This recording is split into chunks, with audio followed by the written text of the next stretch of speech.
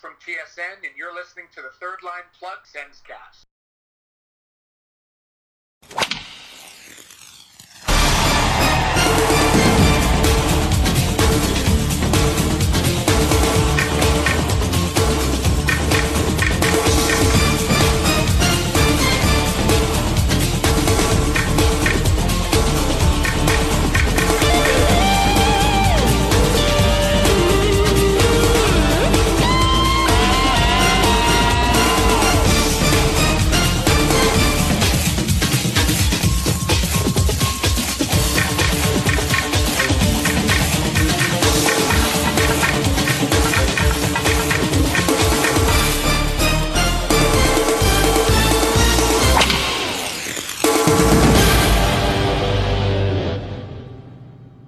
How's it going, everybody? Welcome to the Third Line Plug Senscast. I am your host, Taylor Gibson. Joining me, as always, from the tropical metropolis of Calgary, Alberta, my co-host, Tim Jency. Tim, how's it going, sir? It's going pretty good. Not much happened this weekend, and that's good, honestly. Yeah, how's the weather been going in Calgary this week? It's been warm. It's been good. Yeah, it's actually been weird. It actually hasn't been very warm here. It's actually was raining a couple of days, and it's been warm the last couple of days. Yeah. So, Tim, I'm very excited to get together today because today's episode is our 2020 NHL Playoffs first round recap / second round predictions episode. And it's going to be a great one. We've got a lot of content to talk about. Now, unfortunately, we got to start off this episode on a bit of a sad note. This past week, the NHL did lose former Winnipeg Jet, Buffalo Sabre, St. Louis Blue, and Philadelphia Flyer, Dale Hawerchuk, who lost his battle with cancer this past week. You know, and you look at his career, you know, he had over 1,400 points, 500 goals, one Rookie of the Year. When you talk about the greatest players of all time, Dale Hawerchuk doesn't get mentioned nearly enough. And honestly, when we were talking about Pierre Turgeon in our Hockey Hall of Fame wish list episode, I made the mention about how Pierre Turgeon's accomplishments really kind of went unnoticed, A, because of the period he played in, A, also because he was a French Canadian when Mario Lemieux was in the league. Dale Hawerchuk was kind of the same thing because when he played in the NHL, and most of his success came with the Winnipeg Jets, he had the unfortunate circumstances of being on a Winnipeg Jets team, which was good, not great, but also you got to realize he was in the division with the 80s Oilers. Oh yeah, you're not getting out of that division no matter how much you try. And it was really sad. I mean, and I was looking through some of his stats there today, and honestly, I mean, which is weird because when I was growing up reading about hockey players, Hawerchuk was not a guy whose name got mentioned a ton. And, you know, I'm looking through some of the stats here. He had a lot of junior success. He played in 5 All-Star games. He won Rookie of the Year, bronze medal winner, World Championships, and won a silver medal in the World Championships in '89 World Championships. But I think internationally, his biggest success came when he played on the 1987 Canada Cup team, and his line mates was Mario Lemieux and Wayne Gretzky. Yeah, and once you finally get like those power line mates, you can kind of see what players are capable at their highest level. So the man had an incredible career. It's a shame that was just in a place that got overshadowed by those 80s Oilers teams. Exactly, and of course that sort of success eluded him in other cities he played in, like Buffalo, because he was in the division with Montreal and Boston at that time. And we can't forget that probably the closest he ever came to winning the Cup was in '97 with the Philadelphia Flyers, despite the fact Philly got swept by the Red Wings that year. Well, like, the thing is if you do get that close, you still came pretty close. Exactly. And, you know, and just because his career kind of got overshadowed by Gretzky, it doesn't mean that 100% he was overlooked, because he was inducted into the Hockey Hall of Fame in 2001. He was inducted into the Buffalo Sabres Hall of Fame in 2011. And in 2007, he was actually inducted into the Phoenix Coyotes Ring of Honor, joining Bobby Hall and Thomas Steen. Nice. And his number 10 was also retired in 2007. And apparently, it says here, unlike Hall and Steen, who were honored in Jets colors, Hawerchuk's number was retired in Coyotes apparel, despite the fact he never actually played for Phoenix at all during the time of his career. That's kind of interesting. Did they say why they did that, or? I'm not seeing anything in here about it, but I'm just looking at his stats here. I mean, here's the thing. Here's from his rookie year up until, let's see, probably, yeah, from like 81, 82 till 89, 90. Here's all of his point totals. Rookie of the year was 103. He went 91, 102, 130, 105, 100, 121, 96, and 81. That was just in the 80s. That's actually really impressive. It is very impressive. The sad thing about it is, much like Pierre Turgeon, those numbers were the exception, not the rule. And I think that's kind of why that his career was vastly overlooked for the majority of his time in the NHL. That's true. So yeah, we wanted to give a quick shout out to Dale Hawerchuk, and you know me, we've been doing the show for a couple of years now, and you know how much I hate talking about deaths on the show. Yeah. But I feel that it is very important to recognize those people and the accomplishments they brought. Now, kind of on a personal note for me, Tim, I actually want to give another quick shout out, and this one goes out to TSN sports anchor Dan O'Toole.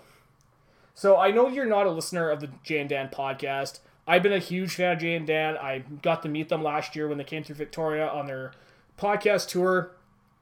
And for listeners of the Jay and Dan podcast, you might have noticed the absence of Dan O'Toole on the TV series and also on the podcast.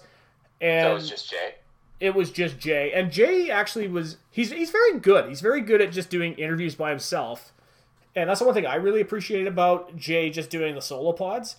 But Toolsy is one of those guys that, you know, he does bring a lot to the podcast, and his absence was really felt on the show and the podcast. But one thing that came out about this was that a few weeks ago, Dan returned to the podcast, and he didn't really talk much about why he was away, and he finally talked about what was really going on, and apparently circumstances in his life, including his youngest daughter, he spiraled deep into a deep, deep depression. And he was talking about on the podcast that he was driving into work and he suffered an anxiety attack. And, you know, if you go back to I can't remember what episode, it was in February. I think we were talking about the Let's Talk Day. Yes. And, you know, I was very candid about my own struggles with depression and dealing with anxiety and having a panic attack and all that stuff.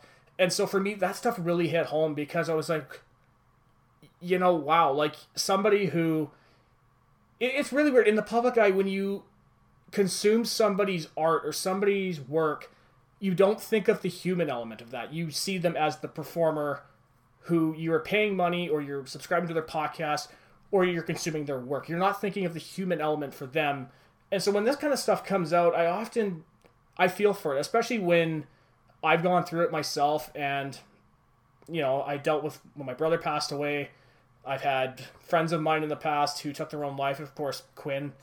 And so for that kind of stuff, I mean, that really, really hits home. And, you know, and I'll be honest, I mean, during this whole COVID pandemic, the isolation really got to me at times. And I'll admit, like, my depression wasn't always absent in my life from, like, March until now.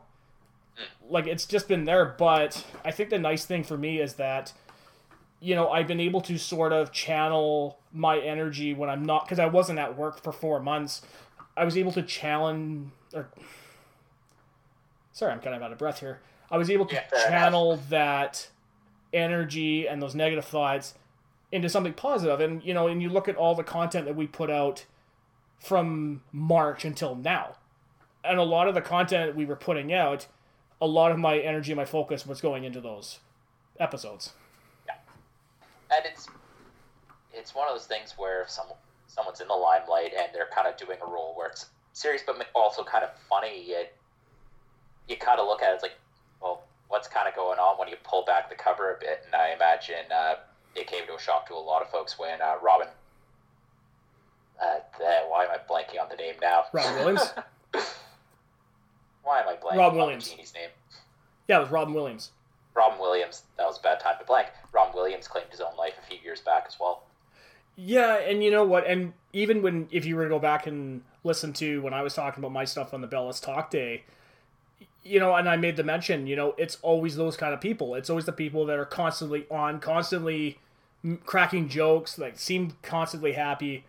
They're the ones that end up taking their own life, or they have problems mentally and they just don't talk about it. Yeah. So, I just wanted to give those quick shout outs right out of the bat. And actually, got a happy shout out coming though. We do have another quick shout out to, I don't know if he's a listener or not, but I know he's a true bod. And I know he's actually contributed a question to the podcast back when we had the guys from Maple Syrup Shots on. A gentleman by the name of Seth Armstrong. Now, for those who don't know, Seth was a radio personality in Saskatoon, or it might have been Regina. I can't remember. I'm sorry, Seth. I can't remember which one it was. So, Seth, like us, were diehard Senators fans. And so, back in June, he was cleaning out some of his stuff in his apartment, and he found some old Ottawa Senators McFarland figurines. Now, I hadn't seen the post, and it was actually our bod, Neil, formerly Maple Syrup Shots. He tagged me in that, and I was like, oh, man, that's so cool, because, and I saw there was a couple of Spezza ones in there, there was a Fisher one, a Heatley one, a couple of Alfies, and so I DM'd him on Twitter, and I said, hey, man, I'll be really interested in that. I'll be glad to take it off your hands, and I guess he was kind of looking for somebody more local, and I said, well, listen, I don't live locally, I live at a province, but I'm willing to pay for the shipping if you're willing to ship it out here. So we got all those ducks in a row, and I went to first aid a couple of weeks ago. I came home. I was probably home 2 days. My stepdad came out of the bedroom with his box, and he goes, hey, by the way, this came for you when you were gone. And I took one look at it, and I was like, oh, I think I know what that is. So I cracked the box open, and I think I've already posted the picture on Twitter. I'm sure I did. So currently I'm looking at the figurines right now. So from left to right, I've got a Ray Emery, a Mike Fisher, a Jason Spezza. It's not the captaincy one. He sent me an Erik Karlsson one. I have the exact same one. The exact same Marian Hossa one with the red jersey. I have another one of those. I got a Spezza white one jumping over the boards. I got a heater, an Alfie, a beautiful Ottawa Senators flag, which is hanging above my desk right now. But here's the best part, Tim. Uh-huh. I not only got all of those things, I got myself an Ottawa Senators poncho. A poncho? A poncho. And I was super confused when I saw it. I was like, what the heck is this thing? And I put it on, and I just started laughing. I'm just like, it's a poncho! It's a poncho. So I threw it on, and I told you about it. And so I snapped a picture, I sent it to you, and you're just like, that's amazing. Well, I honestly didn't even know they made, team ponchos. I didn't know either. I really didn't know either, and this is kind of amazing. And I'm like, I never thought that I would ever think that I would need an Ottawa Senators poncho, but here we are. Actually, the one that I've always been kind of amazed that I know the last time I was at Victoria Poking Ground, I think it was the fan store, just kind of the generic fan store in West Shore Mall. The stupid plastic mug with the goal light in the bottom. Oh, that's the, I know, the fuck's that name of the store? Out of Bounds. Out of Bounds, yeah. Yeah, I bought a number of things from them in the past. And actually, sorry, a quick story about Out of Bounds. So this is a couple of years ago. I actually went to a Sheepdogs concert in Victoria when they came through. I think they were on the Future Nostalgia Tour. And so, I was in Victoria the previous night. The next day I had to go to work. And I was like, maybe I have some time to kill. Maybe I'll have a look at Out of Bounds, see what they got for Sens or Seahawks stuff. And so, because the Sheepdogs are from Saskatchewan, I wore my Darian Durant Rough Rider jersey to the show. So the next day I kept it on, and I walked into Out of Bounds, and this old lady, probably 60-something years old, came up to me thinking I was an employee. And she looks at me and says, hi, excuse me, can you direct us to where the Montreal Canadiens stuff is? And I was like, oh, I'm sorry, I don't work. Yes, actually, I can direct you to where the stuff is, because we got a great selection right here. And I showed the wall, and the employee behind the counter is looking at me like, what the hell are you doing, man? And I just look, I'm like, I shrugged. I was like, I don't know. They think I'm an employee. So after, I can't remember what I bought. I think I bought a hat or something from them. And I went up to the counter and I said, "Hey man, by the way, if that old lady buys something, do I get a cut of the profits?" He just starts laughing. Do I get my commission? Yeah, exactly. He just starts laughing. He goes, "No." Do you think that guy gets commission? Well, he doesn't work here anymore, so probably not. Probably not. Fair enough. Yeah. So Tim, let's move our attention to some playoff hockey because, last week on the show, and we were talking about the play-in round and the first round and all that good stuff. It's time to look at the first round recap. Now, as always, because we're a West Coast-based podcast, we are going to look at the Western Conference to start it off with. So we're going to start off with... Actually, before we start, yes, can we comment about how they announced all of the times for the second round to start, and they potentially could have overlapped with the first round? Yes, actually, okay, that's a good point. I'm glad you brought that up. I completely forgot about this. Because here's the thing, you and I were talking about this because the first round was still going, and they announced Dallas and Colorado for, was it Saturday? No, it was the Bolts and Bruin. Was it? No, I thought it was Avs and Stars to start it off. Yeah, it was Avs and Stars. Yeah, and I messaged... weren't even done yet. I messaged you, and I was like, but it's not even over yet. They can't be doing this. And to think that you and I, we purposely made the decision to be like, okay, the playoffs are officially going to end on Sunday. Monday is going to be great because we're going to be talking about hockey. And they're already talking to start the second round. I was like, oh, you son of a bitch. Like, what the hell? Ugh. But it's so bizarre because I don't think I've ever seen the playoff rounds overlap like that before. No, this is like the odd smudge on the whole playoff thing because, there's been, 4,000 tests for COVID. There hasn't been one person positive, any of that stuff. So really, this is probably the one maybe blemish, which is kind of I really argue whether I say it's a minor or a major thing. But I don't know. It just kind of seems like a little bit of oversight on their part. Yeah, because, had Dallas not absolutely spanked Calgary? My God, was that ever an ass whooping. Yeah. Holy crap, man. Problems. That was. And thankfully, we're going to be talking about that here in the third series. We're going to talk about the Western Conference.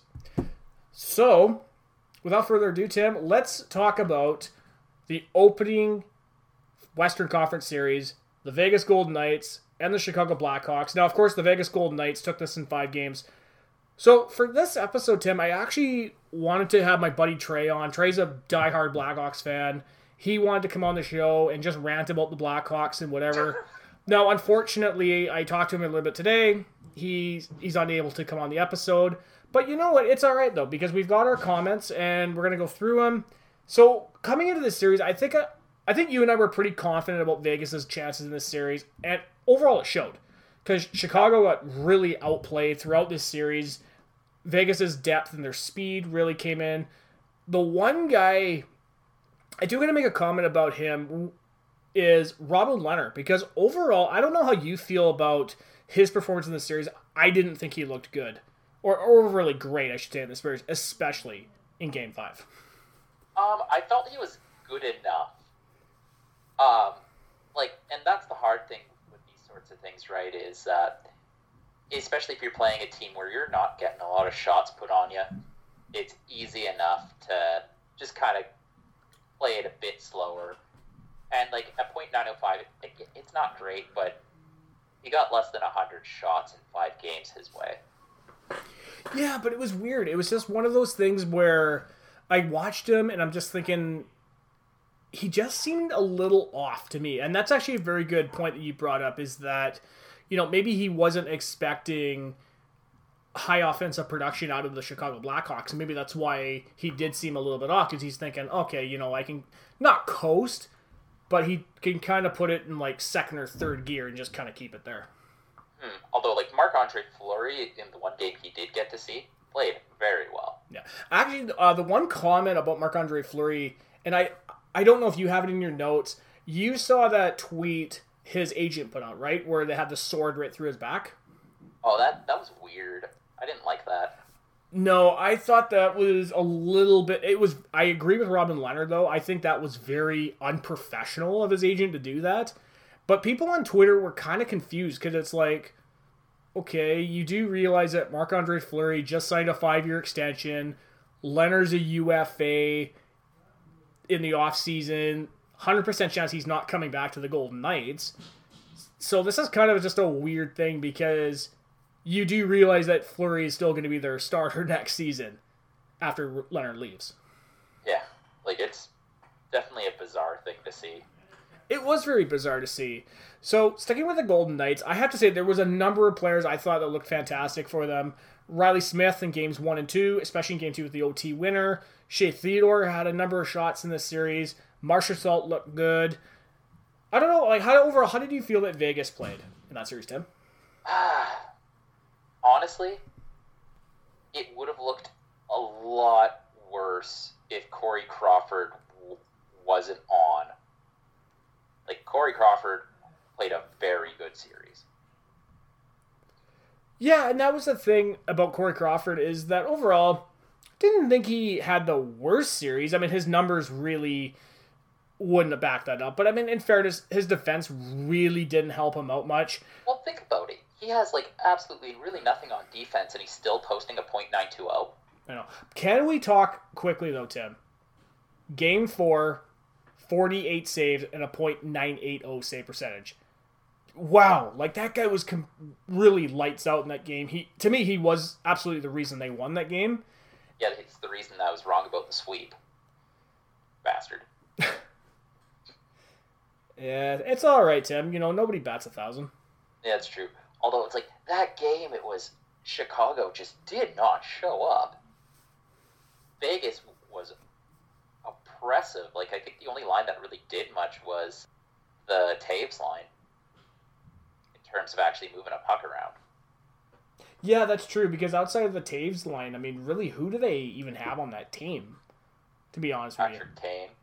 Yeah, but isn't Kane on Taves' line, though? They switch between Kane and Sad. I mean, I guess Saad would be sad if you call him Sad, but, you know. Yeah. And then it's kind of weird, just their center depth, it's all over the place. Like, you go Taves, Kirby Dach, Dylan Strome. Yeah, one of those things is not like the others. So, Tim, do you want to turn your attention to the next series we're going to talk about? Yeah, let's go. Okay, let's talk about the Colorado Avalanche and the Arizona Coyotes. Colorado ended up taking this series in 5, and honestly, holy shit, there was no surprise here. Because I knew Colorado was going to overpower Arizona in this series. I didn't see them completely destroying them in games 4 and 5. I just got to make a quick comment about the Arizona Coyotes offense. Where were they? You had 2 games. You had 15 or less shots. The coach told them to park the bus. And it turns out that doesn't work in hockey. God. Like, here's the thing, is like that is a team that is capable of offense. It was just they were coached not to. Oh, like, God, it was terrible to watch, man. Yeah, I'm glad I didn't watch a lot of those games. I think I watched like one game in that, and that was game 3. And, you know, the one guy I really do feel sorry for in that was Darcy Kemper, because, you know what, he had a decent first game before the Colorado's offense, potted 3 goals in the third. 100% was lights out in game 3. I still have no idea how Arizona won that. If it wasn't for Darcy Kemper, there's no way that they would have easily gotten swept by Colorado. Oh yeah, because Arizona they come out maybe at the first 10 minutes, and then they just kind of park the bus, wait for a counterattack, and just get crushed. And like the Colorado offense is just too high flying to let them basically have the entire zone to themselves, right? 100%, man. 100%. And, you know, we're talking about the Avalanche. I mean, their top line of Landeskog, McKinnon, Rantanen, fantastic as always. But I think when talking about the Avalanche, there is one specific player we need to highlight for this series, and this is one Leaf fans are hating themselves for right now, is Nazem Kadri. 7 points, including 5 goals in this series alone. And he hasn't been suspended. He didn't get himself suspended for once. Yeah. And you know what's... How do you think Leaf fans feel right now? This guy hasn't gotten suspended. He absolutely... I don't want to say he completely carried Colorado in this series, but he's also the early candidate for the Conn Smythe Trophy right now. And especially when Tyson Barrie came in and did nothing. That's got to sting. Oh my god, I know. You know, and obviously, like, I could bring up the beaten to death meme of, you know, stop, they're already dead. But I'm not going to use that for this series. Because honestly, there's no point. Well, that's the thing. Is like this Arizona team. It's bizarre because you just had like the GM walked out, kind of out of nowhere. I'm surprised Rick Tocchet's still around, to be honest.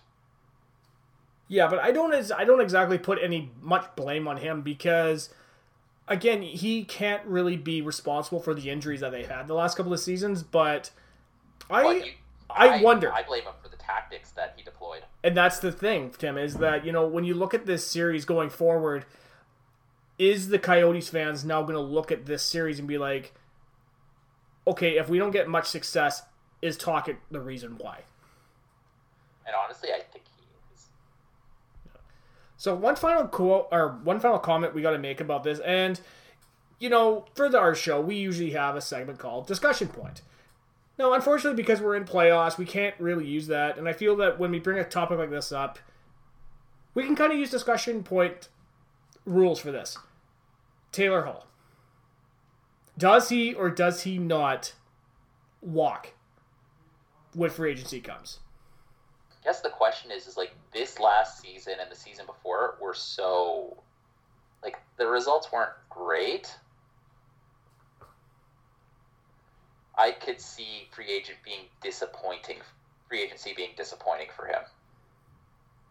And that's the thing, because I know I was looking on Coyotes Twitter, you know, a lot pretty passive, to be perfectly honest with you. From what I'm usually so used to reading on Sens Twitter. But yeah, the one thing I noticed about Coyotes Twitter is that across the board, it seems like Taylor Hall's gone. Like, he's not staying in Arizona.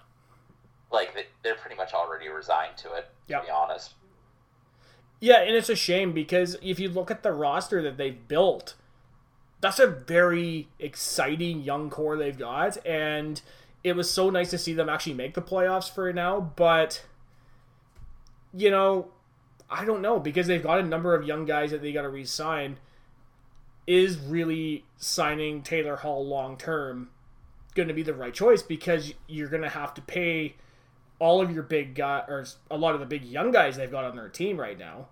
And I'm sure that, you know, either, I don't know if Kemper or Ratna need an extension. I'm not 100%, you know, equipped to talk about the Coyotes and their situation right now. But I don't know, moving forward, I don't know if Taylor Hall would be the right choice signing him long-term, especially as you're saying, the last couple of seasons, he really hasn't had the production Taylor Hall's used to. Honestly, like, I think for the Coyotes, it might be good for them just to have some star power in the desert there. Other than that, yeah, hard to say. I just don't. Good. Like, I think the thing is they do have a lot of young talent there, and I think some of it is going to grow. It's going to grow into it. Although, like, the hard thing is it's just Phil Kessel's not doing much. I'm really excited for, like, Clayton Keller. Yeah. And some of the guys that they've drafted over the last few years as well. Oh, for sure. And yeah, Clayton Keller has been a kid that in this series, I was very, very happy to see him actually get some production going because, you know, I think he's going to be one of those players that I don't think he's going to be a superstar per se, but I think he's going to be a star player in a market where they desperately need one. But I think for the greater casual fan of hockey, I think he's very much going to go under the radar, kind of how like guys like Shane Doan and Oliver Ekman-Larsson went under the radar during the time of the Coyotes. Yeah, honestly, fair. So, Tim, let's move our attention to the Dallas Stars versus the Calgary Flames. Now, the Dallas Stars won this series in 6 games. Okay. Let's not even talk about the other 5 games. Let's talk Game 6. 7 unanswered goals by Dallas. My head hurts trying to comprehend that. Isn't Calgary supposed to be a good team right now? Well, here's the thing. The Calgary skaters, other than like a few lapses, I don't think they played that bad. What ended up happening is, like, Talbot let in 3 bad goals, and then I don't blame Riddick for this. He got thrown to the wolves, and he couldn't stop the bleeding, and then Talbot gave up another. And here's the other thing. Like, Kubota lets in 3 quick goals, and he still has a .93 save percentage. So it's like Kubota closed the door when he needed to, but Gurianov had a Pajot game. But at the same time, I think we have to talk about Milan Lucic. Because those penalties, absolutely stupid. When you're up 3-0, there's no need to take a holding call. None. And that gave Dallas the opportunity to get back into the game. Honestly, and I think with Milan Lucic, wasn't that always kind of one of the knocks on him in Edmonton too? Was that he used to take stupid penalties all the time? Yeah, like stupid, slow. Like, that's the thing, is it's just, can't be taking penalties like that. I feel bad for, like, Gaudreau and Monahan, but they probably need to skate a little harder. And it's interesting because, like, the Lindholm line actually played more than the Monahan line. Andrew Mangiapane manages to get, he gets the only even strength goal out of the forwards in that game for Calgary. It's not Gaudreau, it's not Monahan. Monahan doesn't make the score sheet in this game. No, one comment I do want to make. Now, I only got a chance to watch the condensed version of these games. What exactly happened to Matthew Tkachuk? Because I saw in Game 6 he was in the press box. Fell awkwardly. Okay, he fell awkwardly. Okay, because I was watching that thinking, what the heck? Like, what's he doing in the press box? But I have to say, I think his reaction, that's now going to become a hockey meme. In the same way that the Brady Tkachuk oof face has become a meme for the Senators. Yeah, and well, what's rough about this series for Calgary is they dropped the last 3 games in a row. You thought they'd have some spark, and they did have spark coming into this game, but they just, for whatever reason, it just kind of, like that first goal by Talbot kind of took them out of the game, and they just couldn't get the equalizer, even though they came close on a number of attempts. And then, I don't know, I'm just not sure if Monahan and Gaudreau are a top line, and the player deployment kind of shows that. Like, I don't watch the Calgary Flames day in, day out, but it's funny, I was at Safeway earlier today, and the headline on the Calgary Sun is, "What now?" Yeah, and funny enough, that's one of the comments I got to make, because honestly, with the Flames, once again, not even making it out of the first round, I mean, they've got a number of serious questions. Like, is it time to start moving some pieces out? Is it time to make maybe a big splash in free agency? You know, Cam Talbot obviously has played his last game in Calgary. Like, what happens with the starting position? Do they go after Braden Holtby or Robin Lehner? But I know the big question, and I want to get your takes on this. There's been a lot of talk, especially from on Twitter, is Johnny Gaudreau. Because there's been talks that he might be on his way out the door after this one. I don't think he did enough in the series. And that's going to be tough for Gaudreau. Excuse me. Excuse me. Someone's talking about me. But the big thing about Gaudreau in this series, Gaudreau and Monahan, is they aren't a top line. Top 6 guys for sure. They're top 6 for sure, but I don't think they're good enough to be a top line, and I think you probably see what you can get for one of them. Yeah, and honestly, moving forward, like I don't really know what the Flames would do. Gaudreau, there's a really debate who would have the higher market value between Monahan and Gaudreau. And I didn't realize, I was looking up Johnny Gaudreau the other day, I didn't even realize he almost had a 100-point season in 18-19. He had 99 points. I didn't even know that. Yeah, and that's the weird thing, that just with the way he's been deployed this playoff series as almost as, like, Gaudreau and Monahan have been deployed as a second-line pairing. So it might be one of those things where maybe you can keep Gaudreau or Monahan, one of the two around, insulate them, like Andrew Mangiapane and Matthew Tkachuk coming up, do give them a bit of freedom there. Tobias Ryder is done well enough for them for a pretty cheap pickup. And yeah, so you maybe do have the freedom to trade one of the two.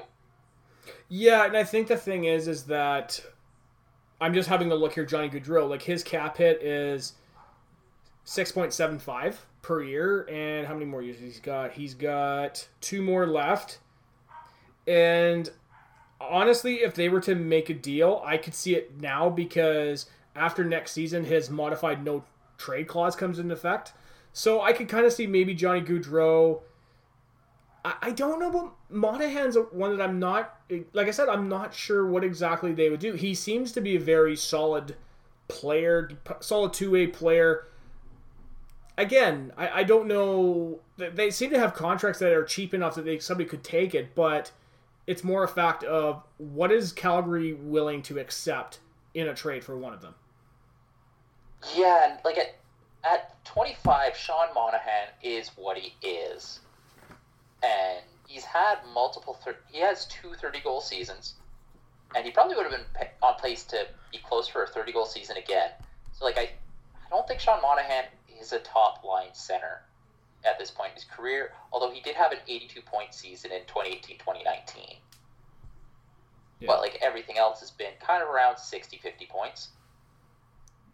So I think he would be a very good second-line center. Yeah, and, well, I was going to say, I mean, do you really want to pay a guy almost 6.4 for second-line production? But getting to the point where that is in fairness, the market for that. And that's the thing. And in fairness, and I was thinking about, because we've got Colin White, and I think he's, 4.5, I think? 4.55, yeah. About that. Second. Yeah, because he's not our top center, for sure. And I think that's where fans are looking at, Quentin Byfield or Tim Stützle, or maybe or even a Drake Batherson, right? So on the Sens side, the Flames side, honestly, I think of the two, Gaudreau's going to be the one who gets moved, because, and I'm looking at Monahan's cap friendly right here. Coming into next season, his modified no trade clause is coming into effect. He does have a pretty reasonable cap hit at 6.375. So there probably is a team out there to take that contract, and he's on the books for 3 more years, so it could be a good one. I just don't know if he'd be willing to leave Calgary. I guess, the thing with Gaudreau is it's just, I think they're both good players, but this is 2 years in a row now they've just kind of disappeared in the playoffs. Because, I think Calgary's best player, Sam Bennett was their top scorer. Although Johnny Gaudreau was close, so it's tough, right? The one I don't get is, they rode Andrew Mangiapane quite hard, and I don't think they really got that much production out of him. So, Tim, before we go on and talk about the fourth and final series of the West, I do got to make some mention about the Dallas Stars, because there were a number of players that came up big for them in that series. Obviously, the Ben Sagan Radulov line came up great. Miro Heiskanen came in. Dennis Gerlananov, I mean, he had the 4 goal in Game 6. But no, I think the Stars had a number of players that did play really well. Joe Pavelski played really well. He's in his office doing his things, and the team is better off having him than they were without him. And, I think, the San Jose Sharks this season really missed Joe. They did. I mean, it worked out okay. They ended up getting the third. Oh, wait a minute. Shots fired. Yeah, but like Joe Pavelski, he did work. Like, don't undersell that. No, and you know what? I think that was a very savvy veteran pickup move for the Dallas Stars. And, you know, and again, we'll talk about it in our second round predictions when we talk about the Colorado-Dallas series. So let's turn our attention to the fourth and final series of the Western Conference. The St. Louis Blues and the Vancouver Canucks. The Vancouver Canucks won this in 6. Let's be honest. Remember what I said How many during people? our preview episode? How many people saw Vancouver taking out St. Louis? Very few. But I think I do remember saying, if you leave it to Jake Allen, the Blues aren't going to win. I'm going to say right now, Tim, you owe him at least half an apology. Because he played great in games 3 and 4. He played very well in game 3 and 4, but he couldn't carry the team. Although, to be fair, like Jordan Binnington's .800, you're not running anything with that. No, because, I mean, what did he have? Like a 750 at one time in game 1? Yeah. Like, he got pulled at game 2, if I remember correctly. Like, yeah. That was... St. Louis is a very good team, but you're not winning with that sort of goaltending. No, and I have that in my notes, too. I said, Bennington couldn't have played any worse. Jake Allen did play great in games 3 and 4, only for the Canucks to beat him in game 5. So let's actually talk about the Canucks a little bit, because this series definitely was a team victory for them, because the big guns for their team came to play in this series. Their bottom 6 guys actually played a big role in the final 2 games, and we also can't forget that Jacob Markstrom also looked fantastic in this series. The Canucks have found a stud in Markstrom, eh? Yeah, and that's crazy, because I want to say, I think I've mentioned this on the podcast. I remember seeing him in Florida thinking, he's okay. All right, whatever. He might get a couple starts here and there. I did not see this kind of production out of Jacob Markstrom. And maybe it was just because of the team he played with in Florida. But he comes up to Vancouver, and all of a sudden, Canuck fans were saying, yeah, Thatcher Demko's our future starter and all this good stuff. And Jacob Markstrom just strolls in and be like, that's my job now, thank you. Yeah, please give me the starter hat. I will wear it. But no, Jacob Markstrom, I'm always impressed with just how poised he looks in the net. The other thing is, I was actually really surprised at how well the Canucks were able to kind of just manage the puck around St. Louis. Because that's one thing that the St. Louis Blues were very good about during the Cup-winning season last year, where they played that kind of heavy brand of St. Louis hockey, but they were also very good at making sure the puck stayed on their stick. And they just weren't very good at that this year. Mm-hmm. Well, and also with their Cup run last year, I think for St. Louis, while having guys like Ryan O'Reilly and Braden Shen really helped them, having a healthy Vladimir Tarasenko really helped. And I think that for St. Louis, they really showed that that's the one piece they missed in this series, because honestly, I think if Tarasenko was healthy, this could have been an even more evenly played series overall. Yeah, and the fact that Jacob Delarose got turns in the St. Louis lineup, it really shows you just kind of they don't have that prospect depth to fill in the holes. Mm-hmm. Because if I remember correctly, Delarose was a deadline pickup too. I think so, yeah. I can't remember off the top of my head. He might have been. I'll have to go back and check on that. Because Delarose was on Detroit at the start of the season. Yes, he was. But it's interesting because with St. Louis, the top line came to play. And I think they for the most part, they looked pretty good doing it. Ryan O'Reilly had 8 points in 5 games.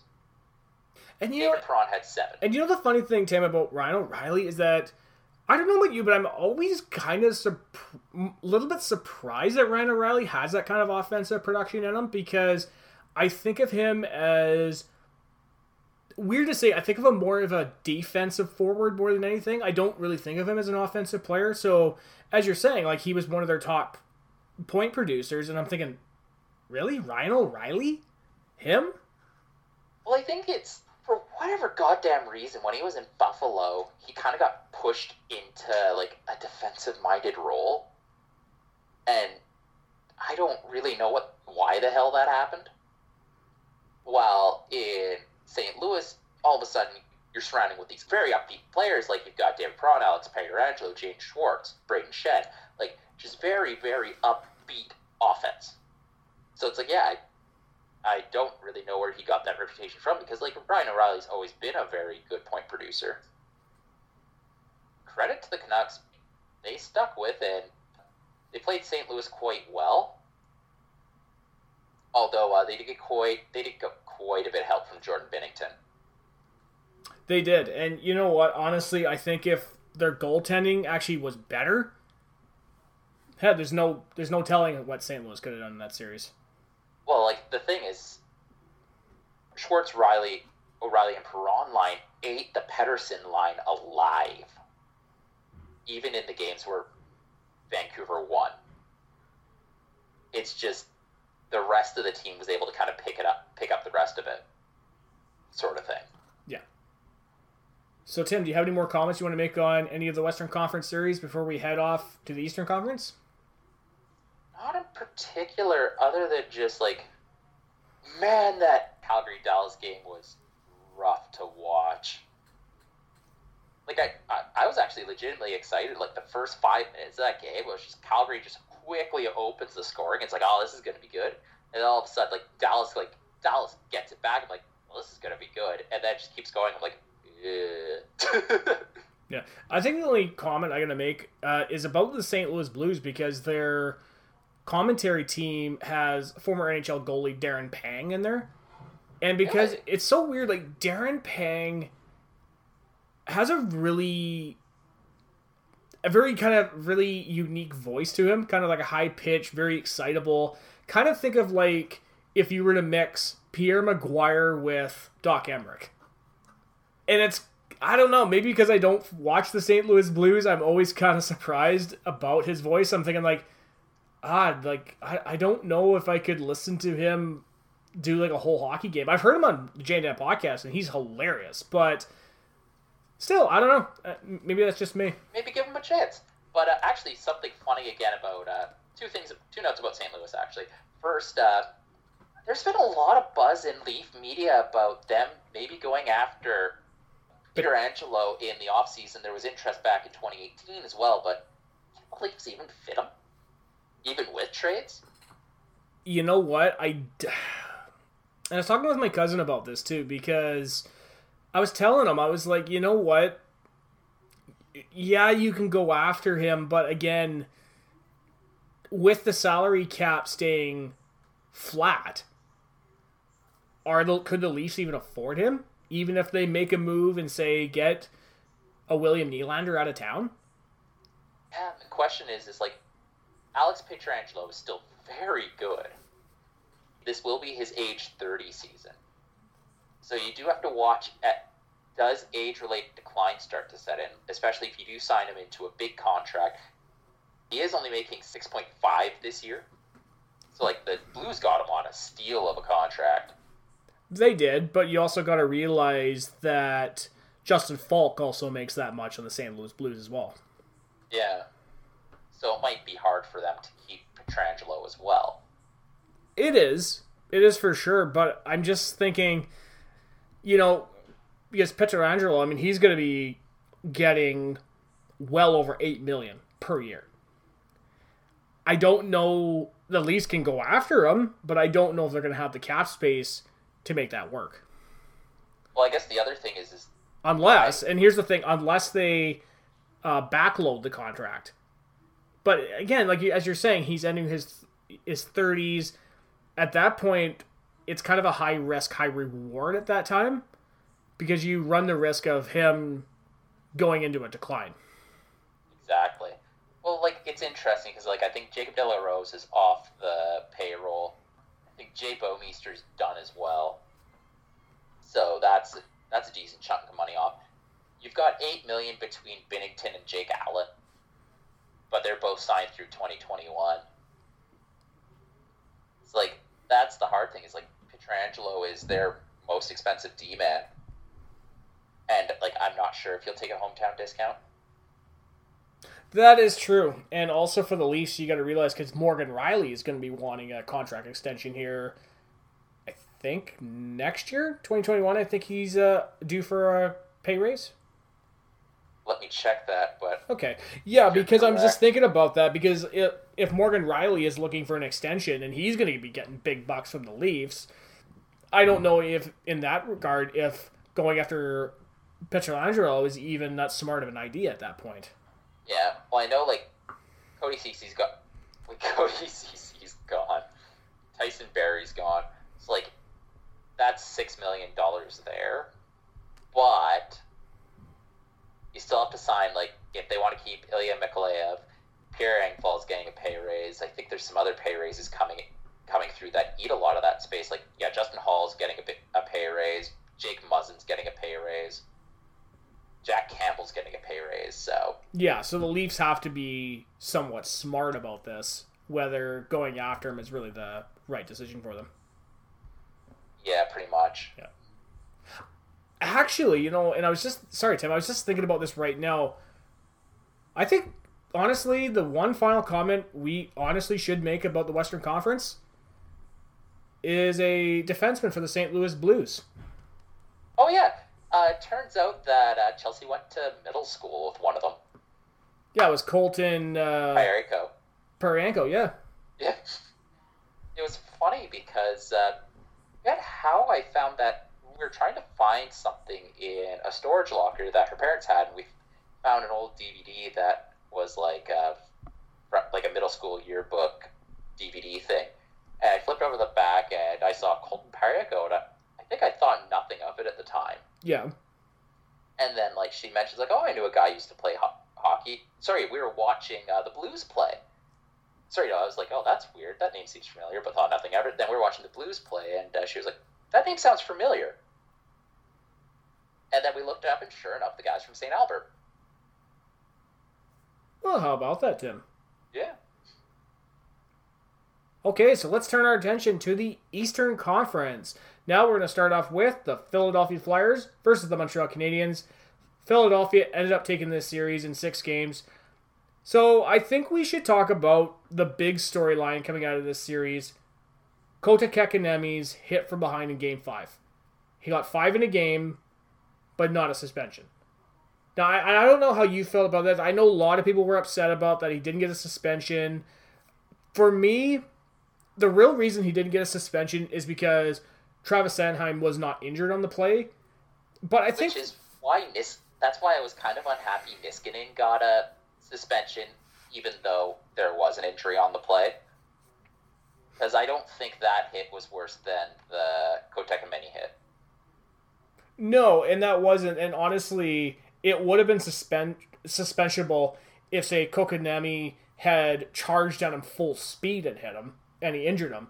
But that's very much a call that I really don't know if across the board that's a call that everybody's going to be happy with. Because if you think about it, Tim, if, say, he only got 2 minutes, well, people are going to be bitching about, well, that's way too lenient on him. He hit from behind. You suspend him. He's thinking, well, that's pretty harsh. Like, he's not injured on the play, whatever. And I don't know. I mean, you could have given him a double minor, which honestly would have made a lot more sense. But I don't know. I really hate those hits from behind.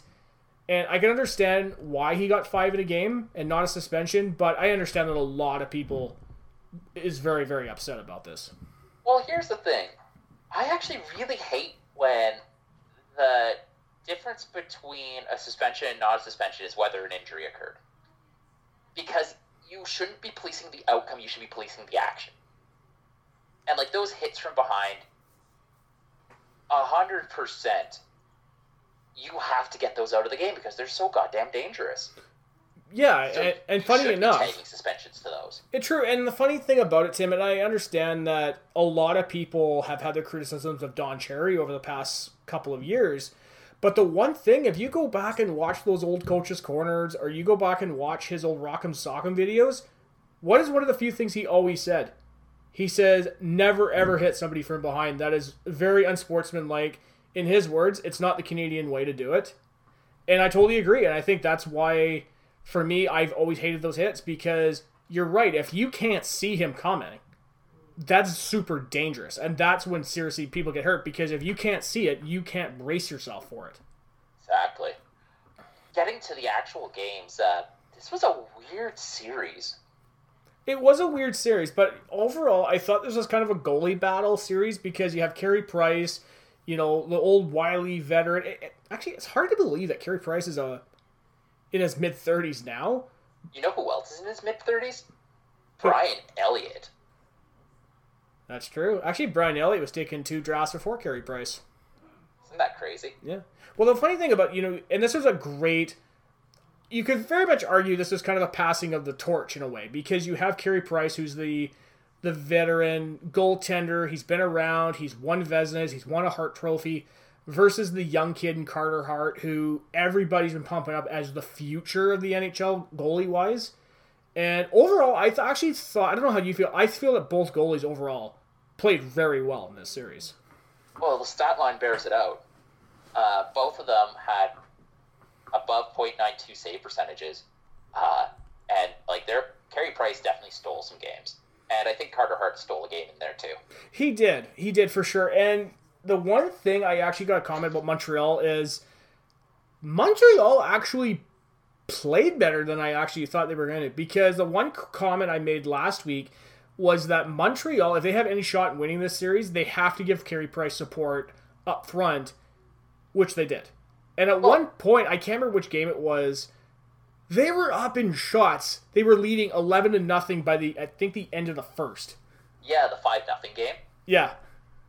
Well, that's the thing, too, is, I was surprised with kind of the emergence of Kotek Nemeni and Nick Suzuki, but Jonathan Drouin kindly, sure, he didn't get a goal in the series, but the man had 6 assists.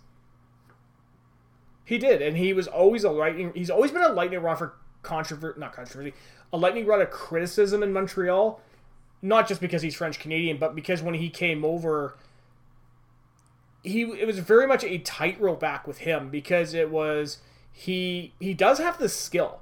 He does have the skill, and at times he has the stat to back it up, but I just feel that Montreal fans, it was never going to be good enough. Because you have a French... Because really, when has the Montreal Canadiens had a French-Canadian sniper that's actually been very good for them? I would have to say probably the 80s. I was actually going to say... I don't know if I even would say Mike Ribeiro, because I don't know if he really counts. I would say Vincent Damphousse. It's a Damphousse. Vincent Damphousse, yeah. That's a name that doesn't get trotted out very often. It doesn't, yeah. And see, folks, this is why you listen to the Third Line Plug Sensecast. Because you never know when Vincent Damphousse might get a name drop on the show. Yeah, no kidding. Because, I think the last one that really comes to mind, surprisingly, is Rocket Richard. The Rocket, for sure. I was going to say Guy Carbonneau. Not Guy Carbonneau. Not Carbonneau. No. Well, Carbonneau was okay. We don't talk about him on this show. That's true. Or Kevin Lowe. Guy Lafleur. Lafleur was a perfect one. He was from the 70s. I was actually very surprised by Montreal's forwards coming out to play. What's kind of weird is, at least on the scoreline, no one for Philadelphia really came out except Jacob Voracek. That is true. And, when talking about Game 5, when Kota Kekanemi took that 5 in a game, I immediately messaged you and I says, well, that sunk Montreal right there. And as soon as I said that, Voracek scored. Yeah. Well, here's the thing is, I know I'm giving spoilers for the current series, but Philly just lost 4-0. Well, sorry, there's 2 minutes left in the game, and the Islanders are up 4-0. The shots are pretty even, but it's just Carter Hart. Yeah, he dropped arguably the game that Montreal won 5-0. Actually, let's go talk about, we'll talk about a bit more when we get to the Islanders, but the Islanders are definitely a team you can't do that against. No, for sure you can't do that.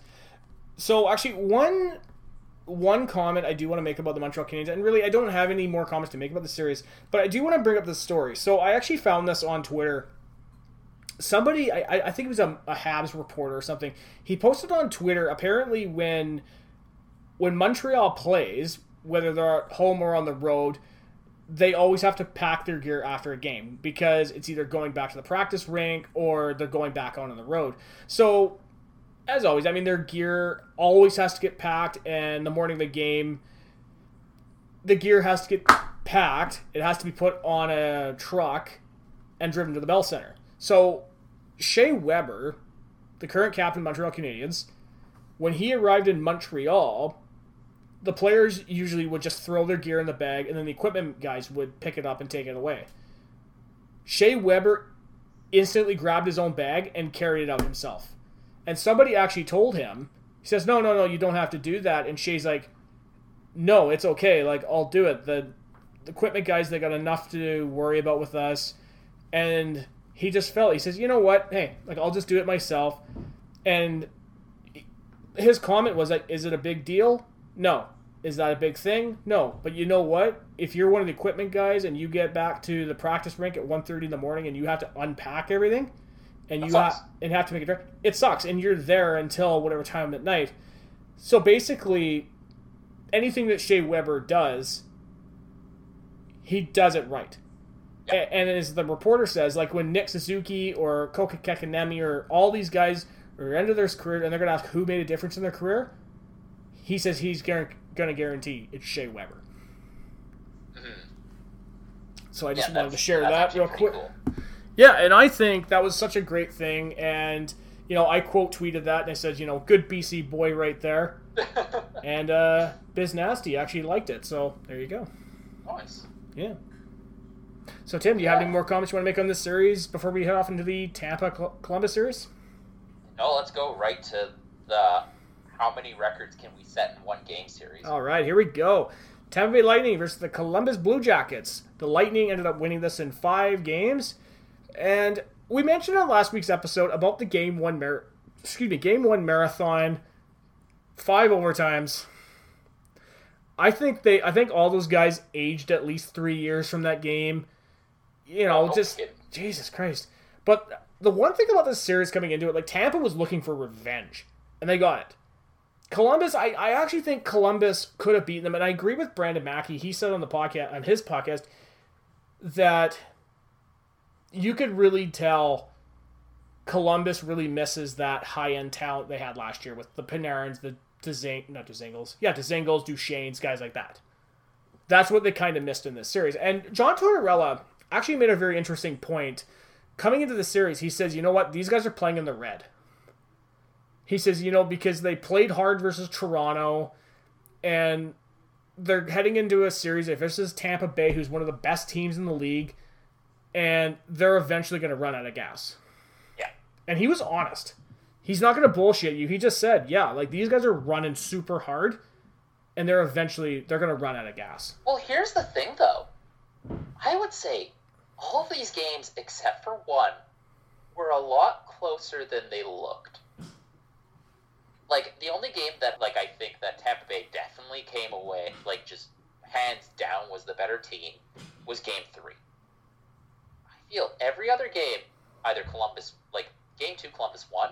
The other 3, Columbus hung tight, and even for large stretches, were the better team right until the end. So, like, I could see this series could have gone to 7 if the bounces were a bit different. That's very true. That is very true. And so for Columbus, I do have a couple of players I want to talk about. One guy that you were pumping last week on the episode, Pierre-Luc Dubois.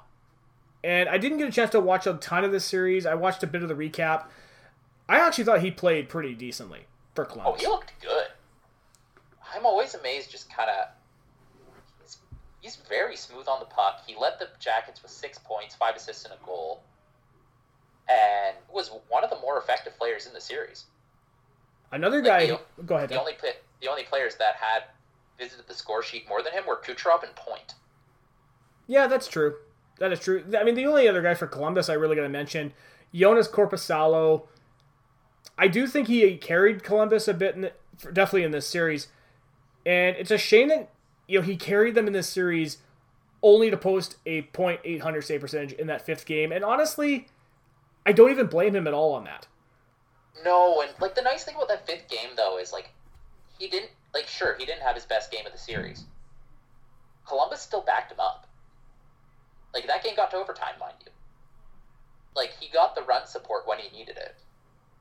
Yeah, Columbus is going to be a very interesting team heading into the offseason because, you look at their young core that they've got, and it's not like when they had Rick Nash where they just threw everything at the wall and saw what stuck. As soon as John Davidson came in, they brought a management group in that really knew how to build a team, and they organically built one after Rick Nash did. That's when you saw the Pierre-Luc Dubois, you saw, the Brandon Atkinsons, you saw these kind of guys, and they're all developing into great players. So honestly, and I want to get your take on this, what does Columbus need to do in the offseason? Do you see them maybe possibly going after a Taylor Hall? Maybe they make a big offensive splash because they only have $5 million worth of cap space. And Pierre-Luc Dubois is coming off his entry-level contract. So you're thinking that that's where the money's going to be going, is to Pierre-Luc That's probably where the money's going. That's fair. Devin Shore is in arbitration. His RFA ends this year, but it's arbitration. Not Jack Abulia, Ryan McInnes. That's not big money. On the defense, they have to be careful because they've got Seth Jones and Zach Werenski locked up at 3 more years at $5 million. So they've got their main guys locked up. They have to watch out because David Savard, I'm not sure if he'll probably get a pay jump after his contract expires at 31. Mm-hmm. So it's that's the thing is I think they've got most of their important players locked up. Oh, and Elvis Merzlikins is getting he's going to $4 million next year. Yeah, and that's going to be something for Columbus next season, as you're saying, with Elvis now looking for a new contract, because they're going to have him and Korpisalo, and I don't know how many millions of dollars they're going to be tied up between those two guys, but you might be looking at, okay, if Columbus is forced to pick one or the other, do you possibly see that as being a possibility in the future for Columbus? It might be, especially depending on what Korpisalo... Well, they have Korpisalo at 2 more years at $2.8 million. Yeah, Elvis Merzlikins they have for 2 years at $4 million. So that's still a pretty cheap goaltending tandem. Yeah, it's some teams with legit they pay their legit starters $8 million. Yeah, or you could be like Florida, who gave Bob $10 million. Yeah, so it's that's the thing is the Jackets, they don't have any big contracts, and I don't think the only contract that might not be good is Nick Foligno at 5.5. Yeah, but how many? That's only 1 more year. Yeah, I was going to say, but how many more years is he on that contract for? Because I would imagine how old is Nick Foligno? He's 30, 32? Okay, so I'm thinking, do the math in my head. Because I don't know, he seems to really love Columbus, and I don't know what the market would bear for Nick Foligno if he would go to free agency, and I think maybe if Columbus offered him a contract, I don't see why they wouldn't. But do you think maybe he'll take, a hometown discount in that way? I think he probably would. Yeah. Yeah, their top paid player right now is Cam Atkinson, and he's probably locked in for the rest of his career at 5.8. Yeah. Well, that's the crazy thing about Columbus, and they have a lot of the great players, but as I was saying, the one thing about this series is that you definitely tell they don't have that high-end offensive talent. So, say they only have $5 million to play with, and obviously Dubois, but do they move some pieces and maybe go for a big piece to help them out offensively? Well, I guess the question is, who do you move? Yeah, I guess probably one of Ryan Murray or David Savard.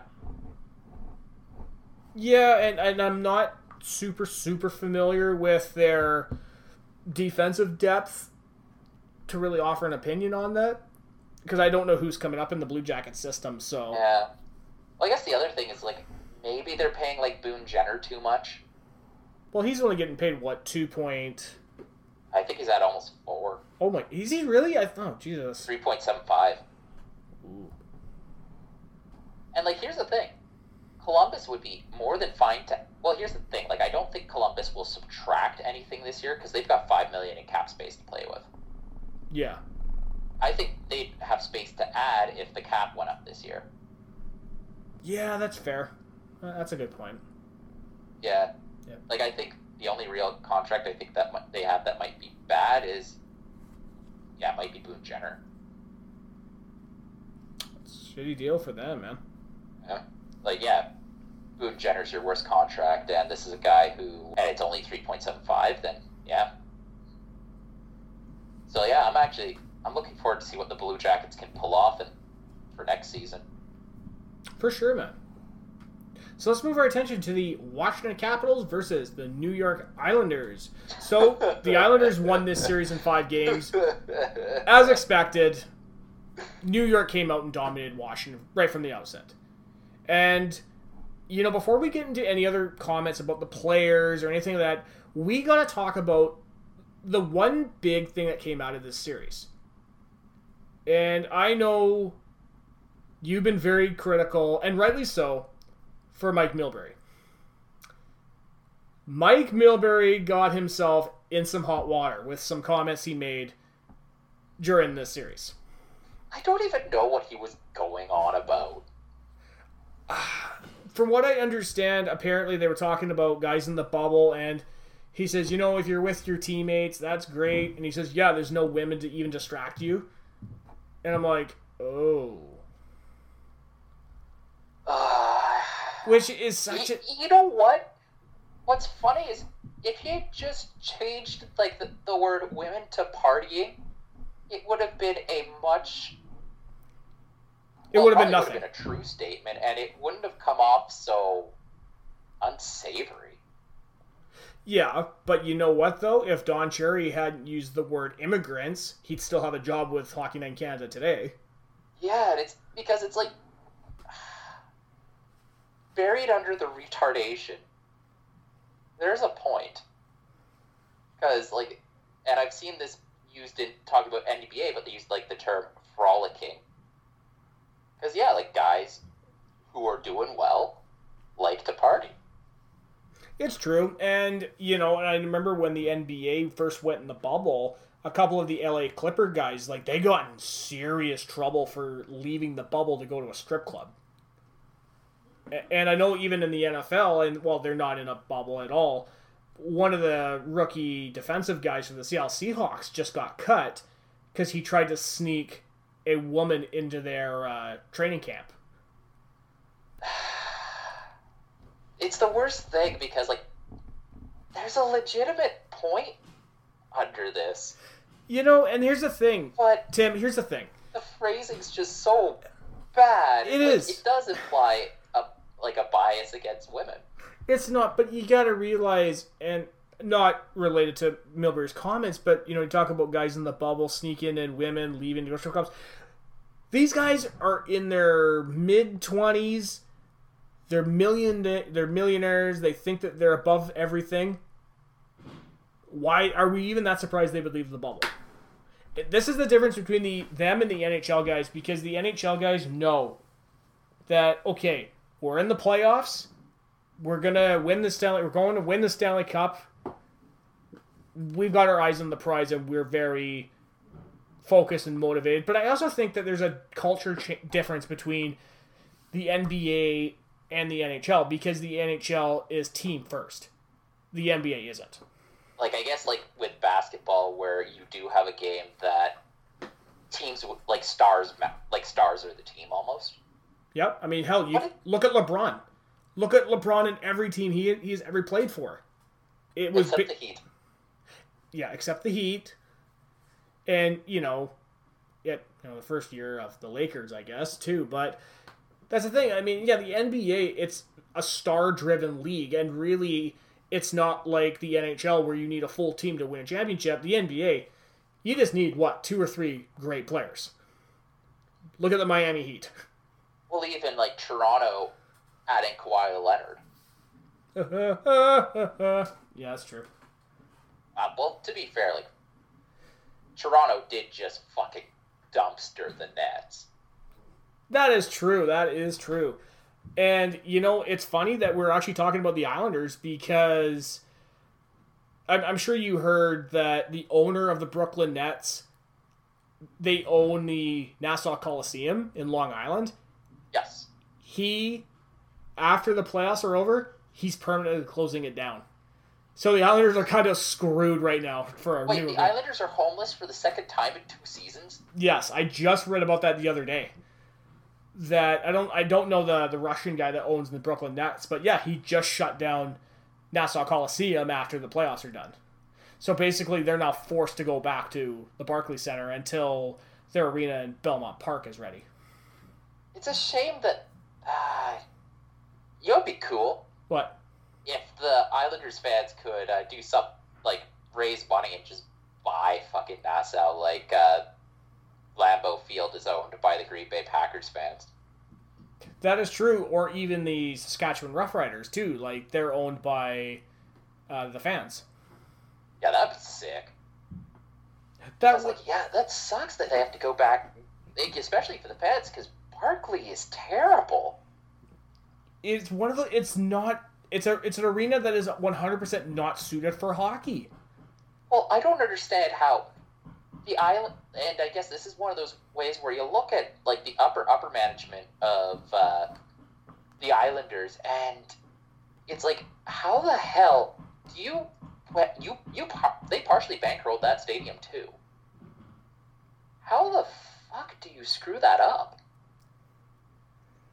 Like, how do you sign on and put some money into this stadium and not make sure that they thought about signing for hockey? Because, like, yeah, the sightlines are great for basketball. Yeah. Not that you'd want to watch the basketball team playing there, but... That's true. Well, the thing is, Tim, is like when the Barclays Center was first opened, there was no NHL team going in there. It was just built for the Brooklyn Nets. That was their main thought process, is this is a basketball stadium, not a multi-purpose arena. It's not like Madison Square Garden. It's not like... drawing a blank on the arena that the Devils play out of. It's not Prudential? Prudential, yeah. It's not like those kind of... It's not the AAC. Yeah, exactly. It's not stadiums like that where they're multi-purpose. You could have an NBA and an NHL team in there. Barclays Center was only meant for the NBA. Yeah. It's like if you... And I don't know if this is a good example. Like if you go to some of these other arenas that are basketball... I imagine basketball only, like in Indiana or Memphis or some of these other cities. Try putting an NHL team in that arena. Well, I wonder what sort of renos they did for the old Key Center. Because wasn't that originally basketball only? No, yes. Yeah, the Key Arena was actually originally built for basketball. Like, I think that was the kind of the mind. Because if you go into Google and you look up pictures of the Seattle Thunderbirds when they played out of that arena, it was kind of like the Islanders at Barclays Center. Like, you could see the scoreboard over the blue line. Oh, fuck. Yeah, but in fairness, Boston Garden was not built for, Boston Garden was built for both, and their fucking scoreboard hung over the blue line too, so. Isn't Boston Garden also, like, forever years old? Yeah, it was originally built for, I think, not football, basketball, hockey, indoor track, and boxing. Oh, what a mix. Yeah, I know. So let's talk about this series, because I have to say there's not much I really have to say about the series. I did thought Jean-Gabriel Pageau played well in that series, but... Maybe that wasn't a massive overpay. It wasn't. It wasn't, especially because, they're getting huge value out of him. Really, the only comments I got to make for this series has to be with Washington, because think about it this way. They lose to their former head coach, who, by the way, the Capitals screwed him something hard in contract negotiations. The head coach that replaced Barry Trotz just got fired. Oh, you didn't do your voice. Well, do you want me to do the voice? I have to do the voice. You're fired. Feels better. There you go. Feel better? Yeah. Excellent. So I think the only thing I got to mention about this series was Braden Holtby, because 100% he's also played his final game as a Washington Capital, because they have Ilya Samsonov in the wings waiting for him to take the starting position. And Holtby did not look good. No, he did not. And, the one comment about the Holtby situation, and I remember when Nicholas Backstrom signed that extension earlier this year, one comment I didn't make was how this is going to affect Braden Holtby, because they have Ilya Samsonov already ready to go. He seems to be the guy going forward, and that really leaves Holtby on, okay, is he going to stay? Is he not going to stay? But there's definitely teams out there that are going to take a huge run at him, most notably Calgary. But I don't know, it'll be interesting to see what he would actually get in free agency come whenever it starts. Yeah, and what else is going to be kind of interesting is I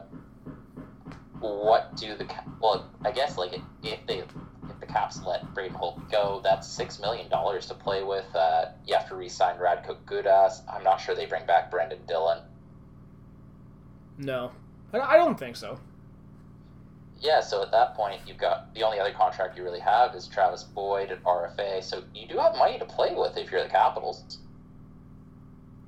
You do, for sure. And, Braden Holtby, it is kind of sad to see him go in Washington, because, he will be the guy, when fans look back in 10 years on that Stanley Cup victory of 2018, they're going to look at him. Because think of it, they won the Stanley Cup with that stick save.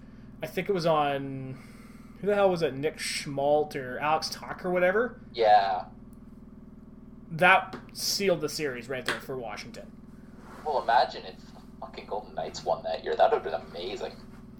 Oh, yeah. It just all the rest of the 30 teams would just fold.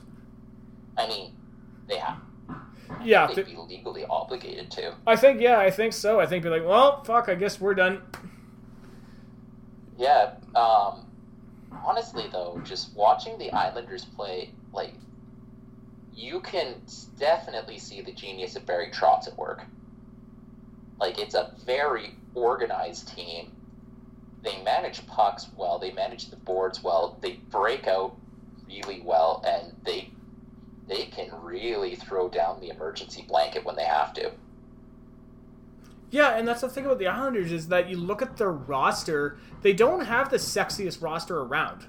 They're a team that was built on very smart pickups, whether it be from trades, free agency signings, or even drafting.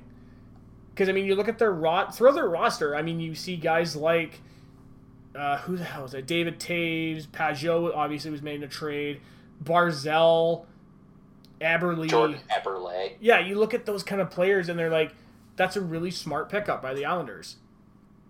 Yeah, and even some of their homegrown guys like Anders Lee and Josh Bailey, they're not flashy guys. No, or they get the job done. Or Brock Nelson. Brock Nelson. Yeah, that's the crazy thing is the Islanders, it was scoring by committee, and there was only 4 players on that played a game in an Islanders jersey that did not score a point. Michael Del Cole, who played 9 minutes, Ross Johnson, who played 10 minutes, Leo Komarov, and Devin Taves. Out of the guys who took a regular shift for the Islanders in this series, only Komarov and Taves didn't make the score sheet. Yeah, and that really says a lot about that roster. If that, like I said, they don't have the sexiest roster around, but when you're scoring by committee and you got solid goaltending with Semyon Varlamov, then hey, you're going to go places. Oh, Semyon Varlamov has been on a mission this playoffs.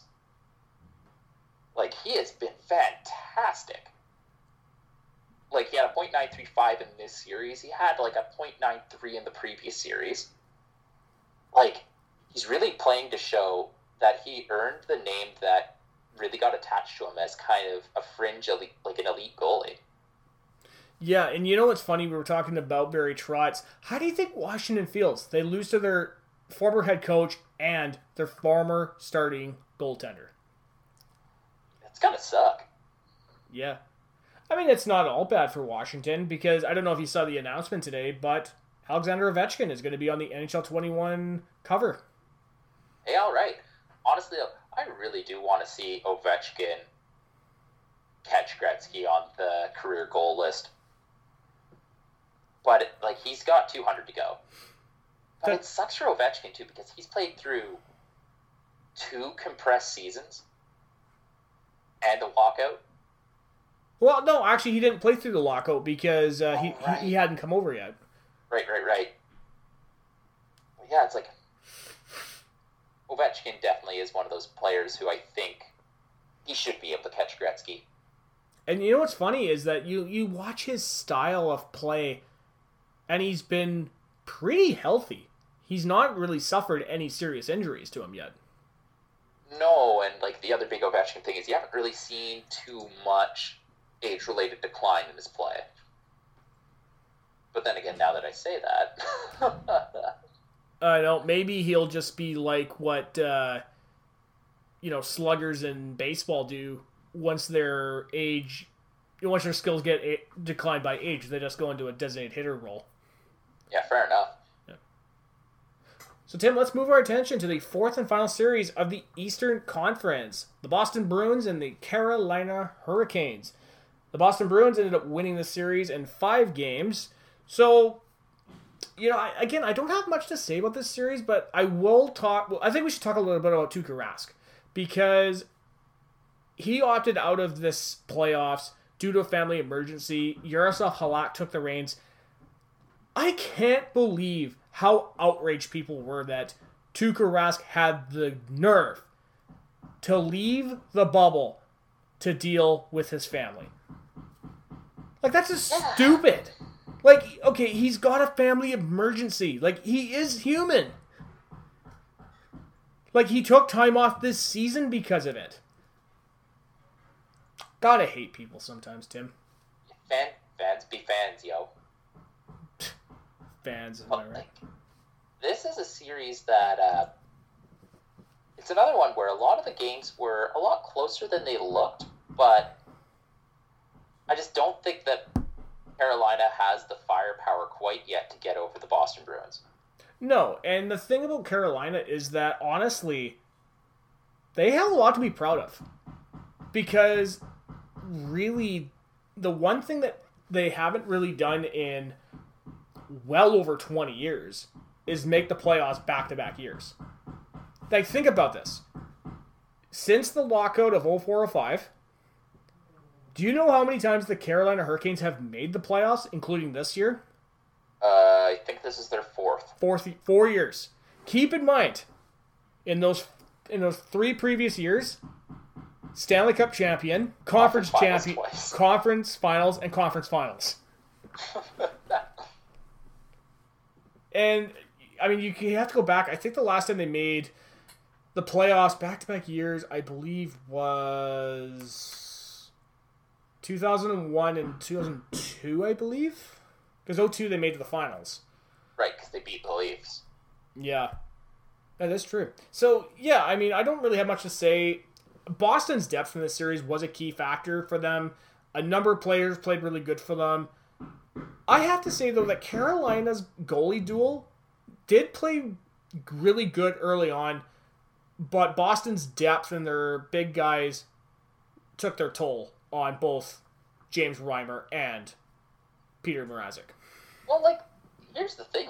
Peter Mrazek still posted a .924, and all the games except for one were one goal margins. So, it was close the whole way through. It is true, and I'm just bringing up the stats right here. It's, 4-3, 3-2. Only Game 3 was the only one where Boston won by 2 goals. Overall, it was 1-goal games. Yeah, all the way. I felt they looked good through most of it. Yeah, and you know what? When you talk about rivalry, newer rivalries in the Eastern Conference, I actually am going to think that Boston and Carolina is going to be one because, again, they already have that built-in rivalry from the days when the Hurricanes were in Hartford. So you have that New England rivalry. And honestly, if you were to go back and look at the Carolina Hurricanes playoff, the years they made the playoffs, they've played the Bruins 3 times.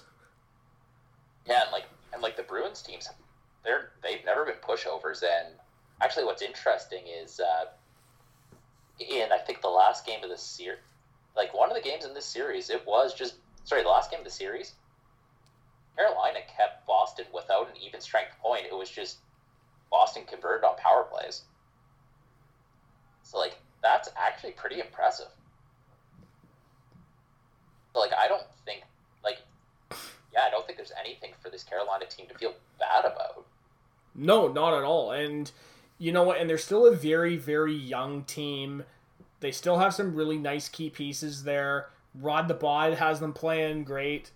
So I am very interested to see how the Carolina Hurricanes are going to continue their success in the upcoming future. Yeah. I guess just looking towards their cap situation, it'd be interesting to see what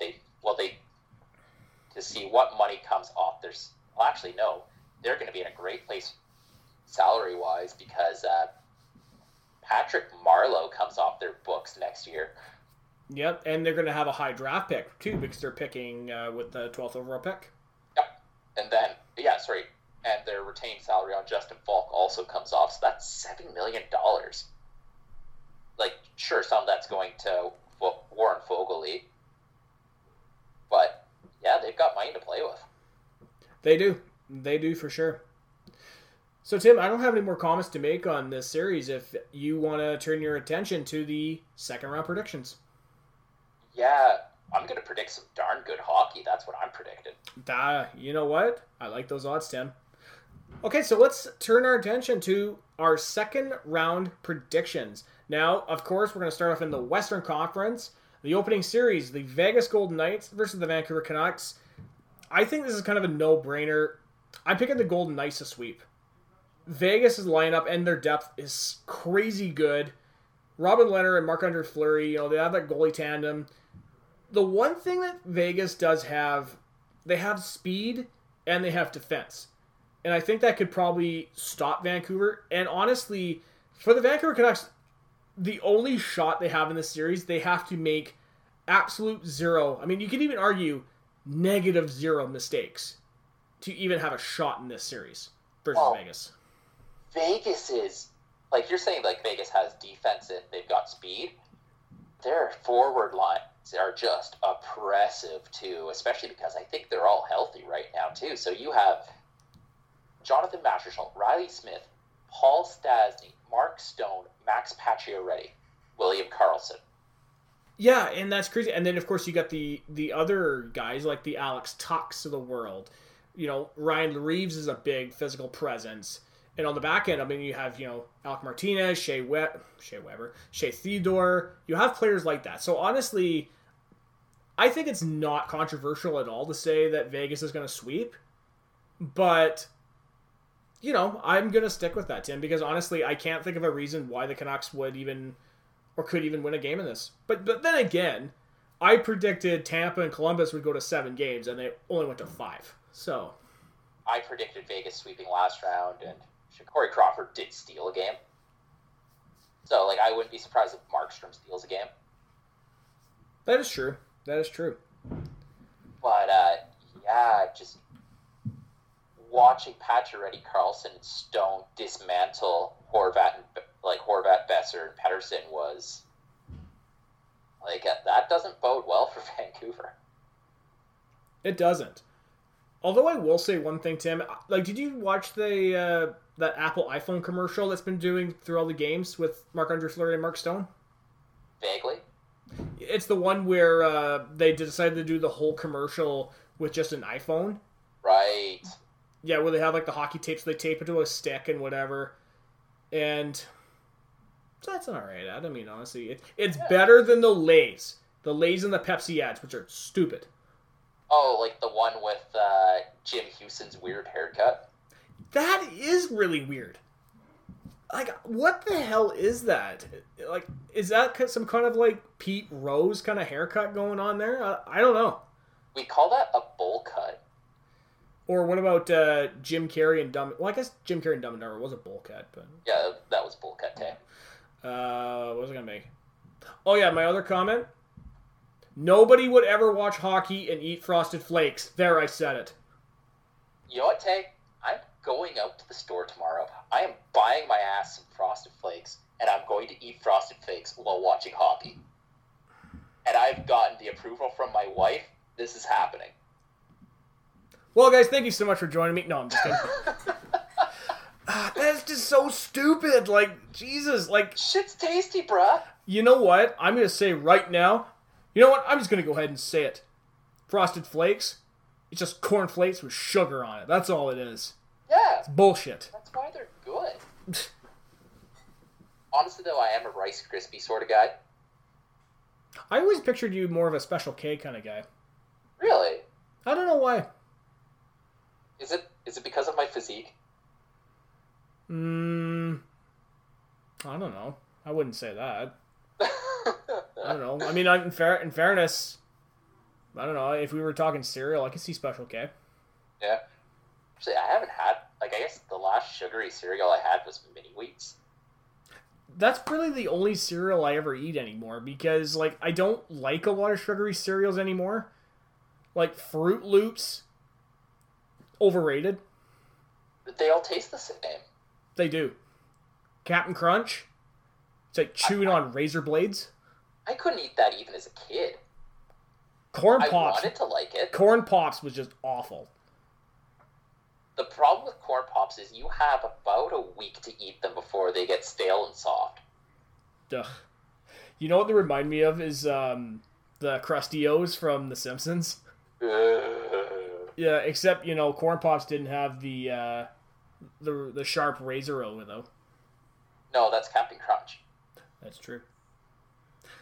Actually, Honeycomb is lit. You know what? My mom used to buy us Honeycombs and Honey Nut Cheerios, and I just got so sick of eating it all the time.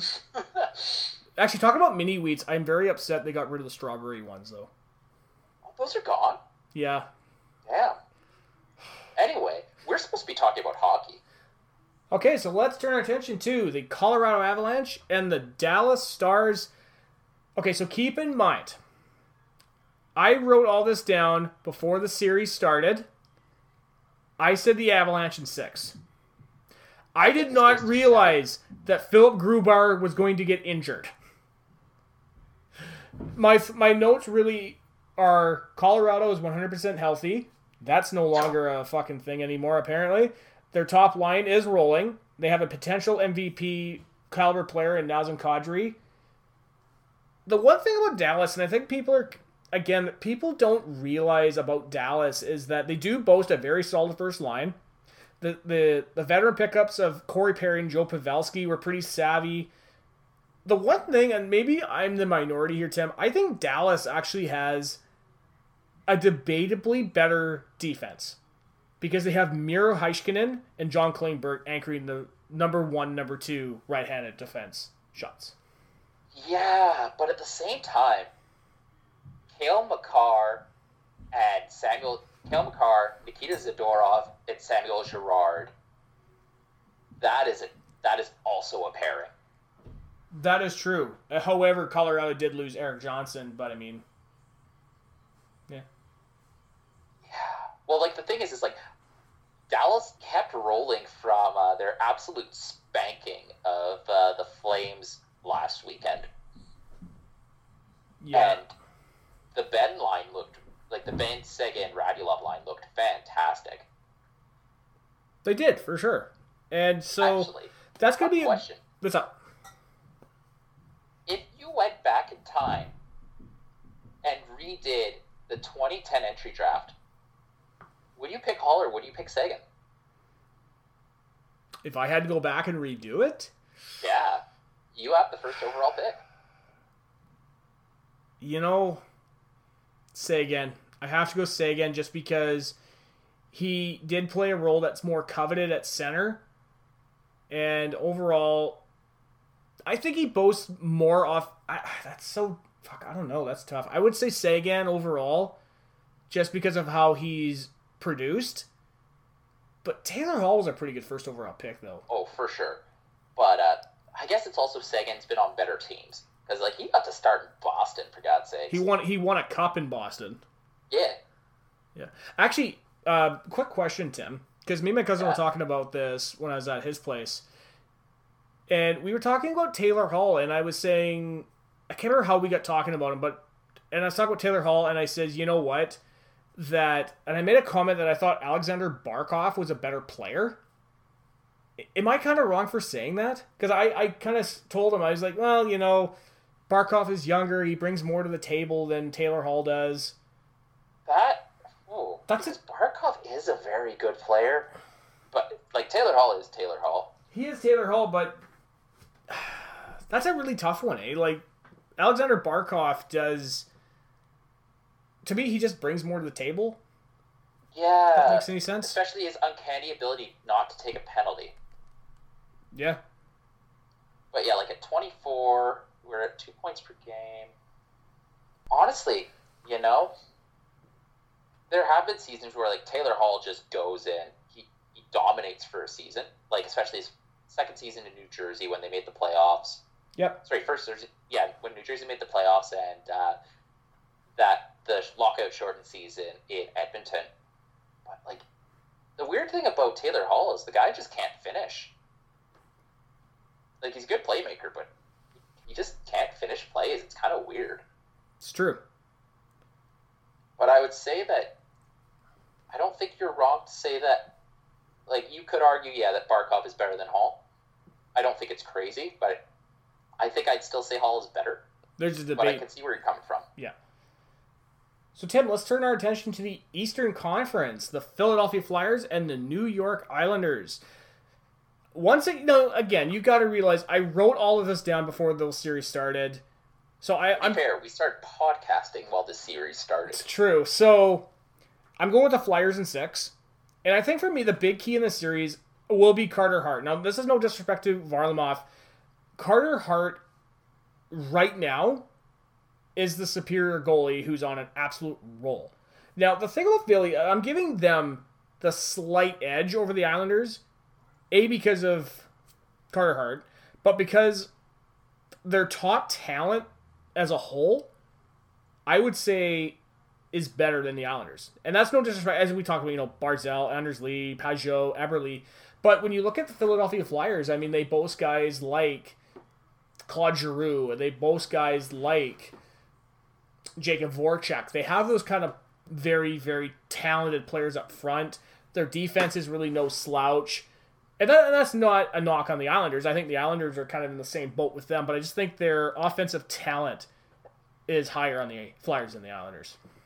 I would agree, although I think you're probably selling like the Islanders' defensive system a bit short because it is a very structured, like they play a very strong structured game. They do kind of dominate the boards, and Varlamov is on a mission. So I think I like Philly to win this series, but I think it's a 7-game series.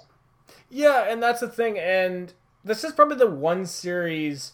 The Eastern Conference series were more hard to really pick a winner because it's like it was so hard to look at those teams and be like, that team's better than that team because it's like they're both pretty equal in a way, especially for the next season. The next series. Yeah, and so and you're right. I'm not trying to sell the Islanders' defense short, but again, I just look at Philly and I'm thinking, on paper, that just seems like a better team, but the Islanders do the little things right.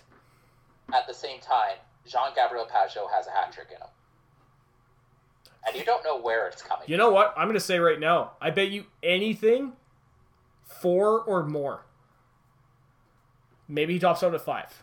Yeah, but it's like Pajot's clutch, so like that's why I think this one goes at least to 7. If Philly wins. I'm happy with that. I'm happy with that prediction, Tim. Okay, so now we turn to the final series in the Eastern Conference, the Tampa Bay Lightning versus the Boston Bruins.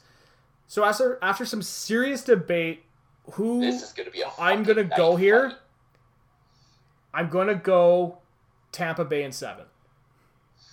Tampa's roster is absolutely sick from top to bottom. the Bruins lineup, while not as stacked as the Lightning, they do have the playoff experience. The big thing for Boston is going to be Yaroslav Halak, because now he is the guy, because Tuukka Rask is not coming back. And so I'm very interested to see how he does going up against the Kucherovs, the Johnsons, Hedbergs, Sergeyevs, guys like that on the Tampa Bay Lightning. And I'm very interested to see how he stacks up in that series. He stood tall in game one. In a game that, honestly, both teams were just absolutely flying. Like, that was a game where you didn't want to be a goalie, and if a few bounces went a different way, it would have been an overtime game or Tampa victory. Like, that game was that incredible to watch. Like, Tampa was absolutely flying.